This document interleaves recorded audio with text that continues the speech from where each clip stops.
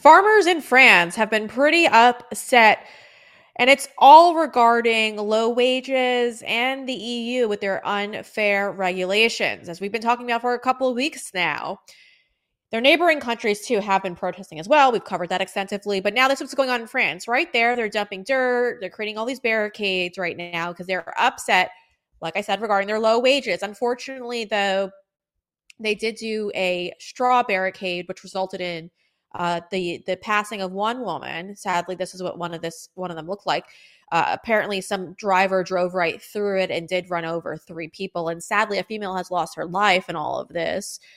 But ultimately, French farmers are saying they're not backing down. They're going to continue protesting because they're upset, like I said, with the EU, with Macron, and with their low wages, and rightfully so. They're taking their tractor trailers, their tractors, all of these things down into the streets, creating these blockades, and they're not going to give up. They're saying that they're going to continue going on and that they have plans to even expand these blockades. I want to bring in somebody who we often talk to about these protests that are going on regarding our farmers all around the world. Let's bring in JD Rucker. He is the co-founder of flyovermeat.com. JD, thank you for jumping on with us today. We are again talking about these farmers that are upset with the EU, with all these regulations, and now they're creating barriers and they're creating these roadblocks. Do you think that something's going to give here? Do you think the EU is going to be like, okay, well, all right, we'll roll back our regulations, or do you think this will just have to carry on for another couple of weeks? Yeah, at this stage, it's coming down to placation. They're just going to do whatever they can to placate the farmers. The farmers are trying to stand strong. Keep in mind, they're saying, no, no, no, we don't just want your words. Wow, that was a terrible French accent. Pretend like I'm doing a French accent. Yeah. No, no, no, we don't want your words. We want actual actions and stuff like this. And it's the best way to put it is, I mean, they're fighting against climate change cult, and that's something that we're going to have to fight here in the United States. And we need to remember today. We need to remember what they're doing because, by golly, if the French are willing to protest this much, we should be willing to do that as well. I mean, I don't think the French have been this upset. Well, the last time they were this upset, they made it like a musical about him, and it was actually really good. Andrew Lloyd Webber did a great job with Les Mis, but no, this is not going to end the way that everybody thinks it is. They're not going to back down because the climate cult, which is driving all of EU's policies, the climate cult is going to win. It's just a matter of, are they going to be able to pretend like they're making changes enough for the farmers to say, okay, okay, fine. And then we'll come down to taxes, and then we'll come down to promises for the guys that are making the decisions. But at the end of the day, nothing's going to change as far as the regulations are concerned. Yeah, I think it's pretty obvious too with the World Economic Forum going on last week that they weren't going to back down from any of this. And the regulations are getting out of control. They're unrealistic. You know, we had Michael Yon, combat reporter Michael Yon on, and he's warning of global famines because of all of these regulations. And so ultimately you have to just kind of figure this might be intentional. Do you think global famine is something that is likely within the next couple of years? Global famine is technically, if you really want to break it down, and it's already happening. It's not necessarily like a famine that's based around, inclement weather conditions or natural disasters. This is the type of famine that is really geared around regulations. It is worldwide, and it's already in place. The challenge with food, and this is something that your audience needs to understand, the challenge with food is that oftentimes we don't actually see the effects of today until months from now. Even next year could be when we start seeing the real effects, when we start seeing shortages, major shortages at the grocery store. I'm not saying it's going to be next year because the famine, this famine style change has been going on for a couple of years now. So it's very likely that here in 2024, we are going to start to see some of the repercussions. But here's the thing, there's going to come a tipping point, Brianna. There's going to come a tipping point where people start looking around and then they start saying, this really is looking kind of bad at the grocery store. Maybe I need to start getting a little bit extra.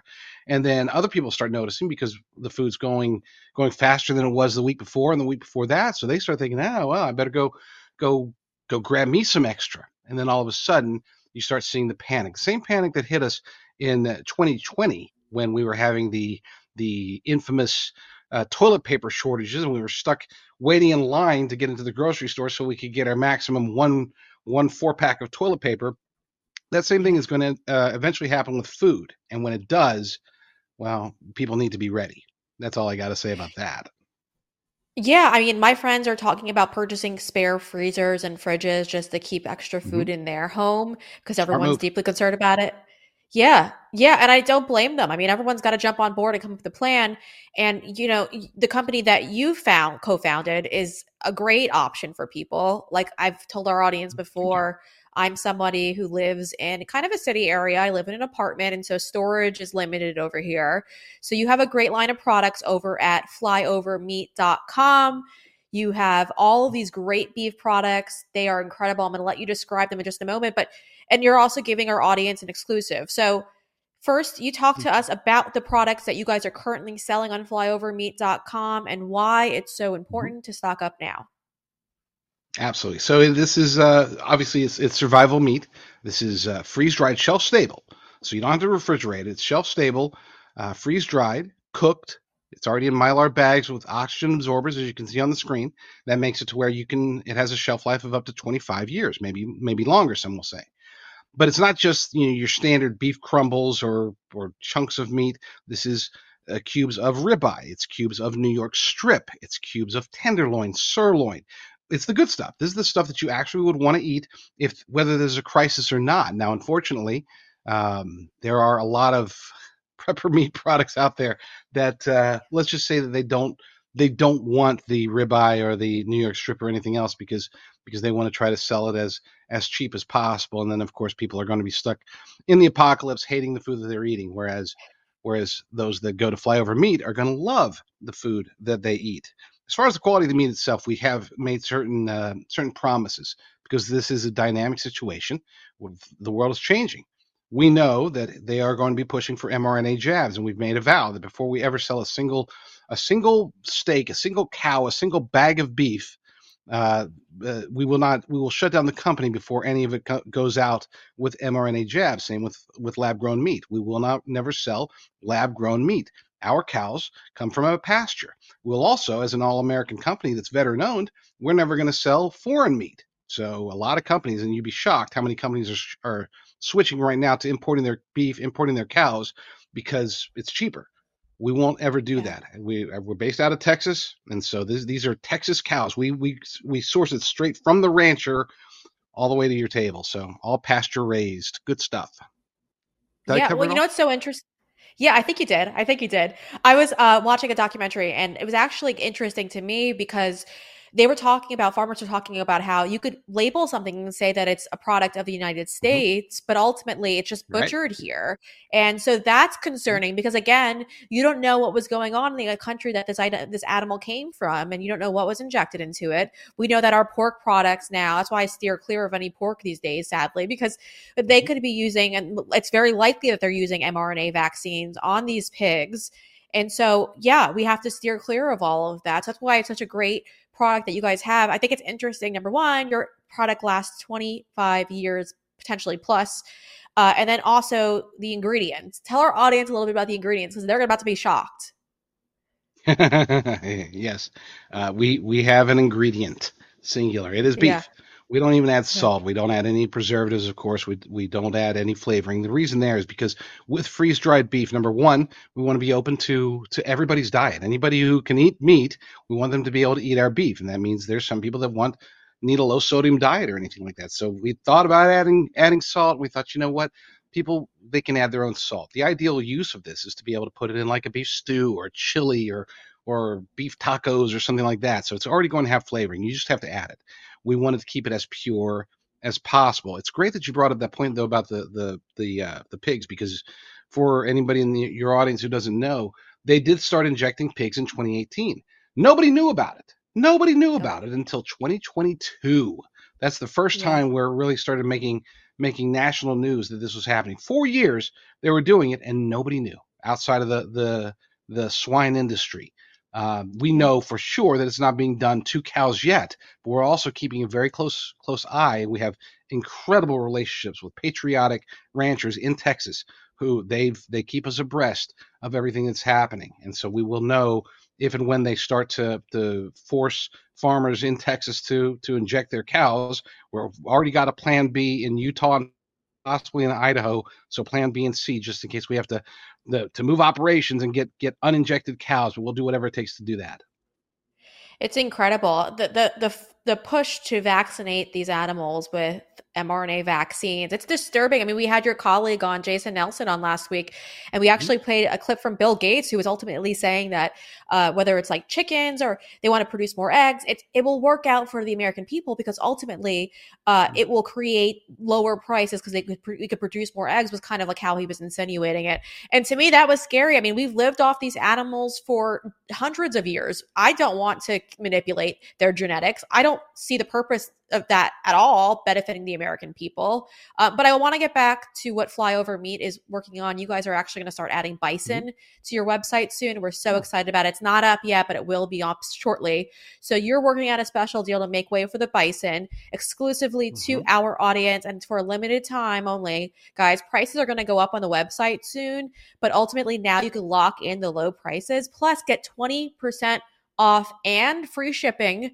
And it's all if you use the promo code Brianna. So BREANNA. And again, I mean, it's a great deal. It's exclusive to us right now. 20% off, free shipping. You're locking in those low prices you see there on your screen right now. Talk about portions a little bit. How long can a family of potentially maybe 3 or 4 people survive off of this? And how long should our audience kind of prepare themselves in case we do run into a situation where they need these products? You are loaded with the best questions today. I Sorry, am very JD. impressed. No, I'm being serious. These are great questions. Thank you. I do all these interviews. I don't get questions like these. This is important. Each I'm bag ready comes to with grill 12 you. full Yeah. servings. These are, no, it's good. 12 full servings. And they are resealable bags. Now they have a 25-year shelf life, but once you open them, that cuts the 25-year shelf life. But here's the good news. If you take it and you seal it back up, let's say power isn't cut, Lord willing, power's not cut at the time. If you open it, you reseal it, you can put it in the refrigerator, and it'll last like 60 days. I'm sorry, for 6 months. If you don't have, let's say power's out, you don't have a refrigerator, you take the bag, you open it, you take out your portions, you reseal it, it's still going to last for a good 60 days. So you're in good shape there. So as far as how much should people buy? Now here's where it gets a little bit tricky. We do, because this is just beef, obviously you're going to have unless you're doing the carnivore diet during the apocalypse, you're going to have other needs. We recommend using this as the ultimate protein that you can add to just about anything. It works with other freeze-dried foods, it works with canned foods. The most premium thing in our future, in my humble opinion, when it comes to food, is going to be protein. This is why they're going after cows. This is why they're injecting pigs. This is why there's this mysterious bird flu that just won't go away, that's calling millions and millions and millions and millions of chickens. They are going after protein so hard right now, because if they can control the protein, they will control the people. That's what Henry Kissinger, a variation of what he said. He said, who controls the food supply controls the people. Now that they have this is going to be the easiest thing for them to control, to push us towards bugs, to push us towards lab-grown meat, to push us towards protein alternatives. I, for one, and the whole reason that Jason and I started this company in the first place was because we said, look, we're not going to sacrifice. We're not going to sacrifice for crappy whatever they want to try to shove in our faces as far as protein alternatives, and we don't want to sacrifice quality. That's why we started this company in the first place. Yeah, it's incredible that we're even at this point, but all you could do now at this point is prepare. And this is a great option. Again, you're giving this exclusive offer. You can lock in these low prices, plus get 20% off, which is exclusively to our audience, which is so exciting. And then you're getting free shipping on top of this. So you got to head over, flyovermeat.com, use promo code Brianna to lock in all those savings. It's incredible. That's BREANNA. JD, thank you for jumping on with us today and giving us our audience this type of insight, because not many people will shoot straight with them like this, and you're one of the few we count on to do so. I appreciate that. Thank you for having me on here, and God bless you, and God bless the show that you're doing. It's wonderful stuff. The only channel dedicated exclusively to world entertainment. I'm your host, Brianna Morello. My journey into conservative media is quite unique. I was raised in Huntington, New York with my 6 siblings. My mom stayed at home and raised us all while my father worked. After graduating school, I landed in the sports world. I was a freelance reporter and a producer for several outlets. I worked for companies like Major League Baseball, NHL, ESPN+, and many others. But it wasn't until a couple of years in the sports world I realized it just wasn't for me. So I made the jump into the news industry. My first gig was at Fox News and Fox Business. I was a teleprompter operator. And although they say it's an entry-level position, it was extremely high-pressure environment. You stay classy, San Diego. I'm Ron Burgundy? Damn it! Who typed a question mark on the teleprompter? After spending a year over at Fox, I decided New York wasn't for me. So I picked up all my belongings and drove all the way down to South Florida. I moved to West Palm Beach before anyone else did. And then during my time in West Palm Beach, I landed at a local news station down here. I was so tired of having to just copy and paste over scripts from platforms like the Associated Press and other platforms where you just don't put thought process into it and there's somebody else who's generating a script for your anchor. So then I ended up landing at Newsmax. I think Bloomberg has a really tough situation he's going through right now. After spending quite some time over at Newsmax, I did head back to Fox. I started working for Maria Bartiromo as a booking producer for her Fox Business Weekend show, as well as Wall Street Journal at large. After finding out that Fox wanted me to comply with the local New York City vaccine mandate, I resigned. But I am extremely grateful because I am now a firm believer in independent journalism and strongly believe that will save our country. And so I'm honored to be on this independent platform and bring you the stories you won't see anywhere else. Join me in my journey on The Brianna Morello Show here on Rumble. And if you enjoyed that segment, make sure you hit that like button. And if you want to see the news before it becomes the news, you have to subscribe to our channel. And well, if you have a liberal friend that you're looking to save, make sure you share this content with them.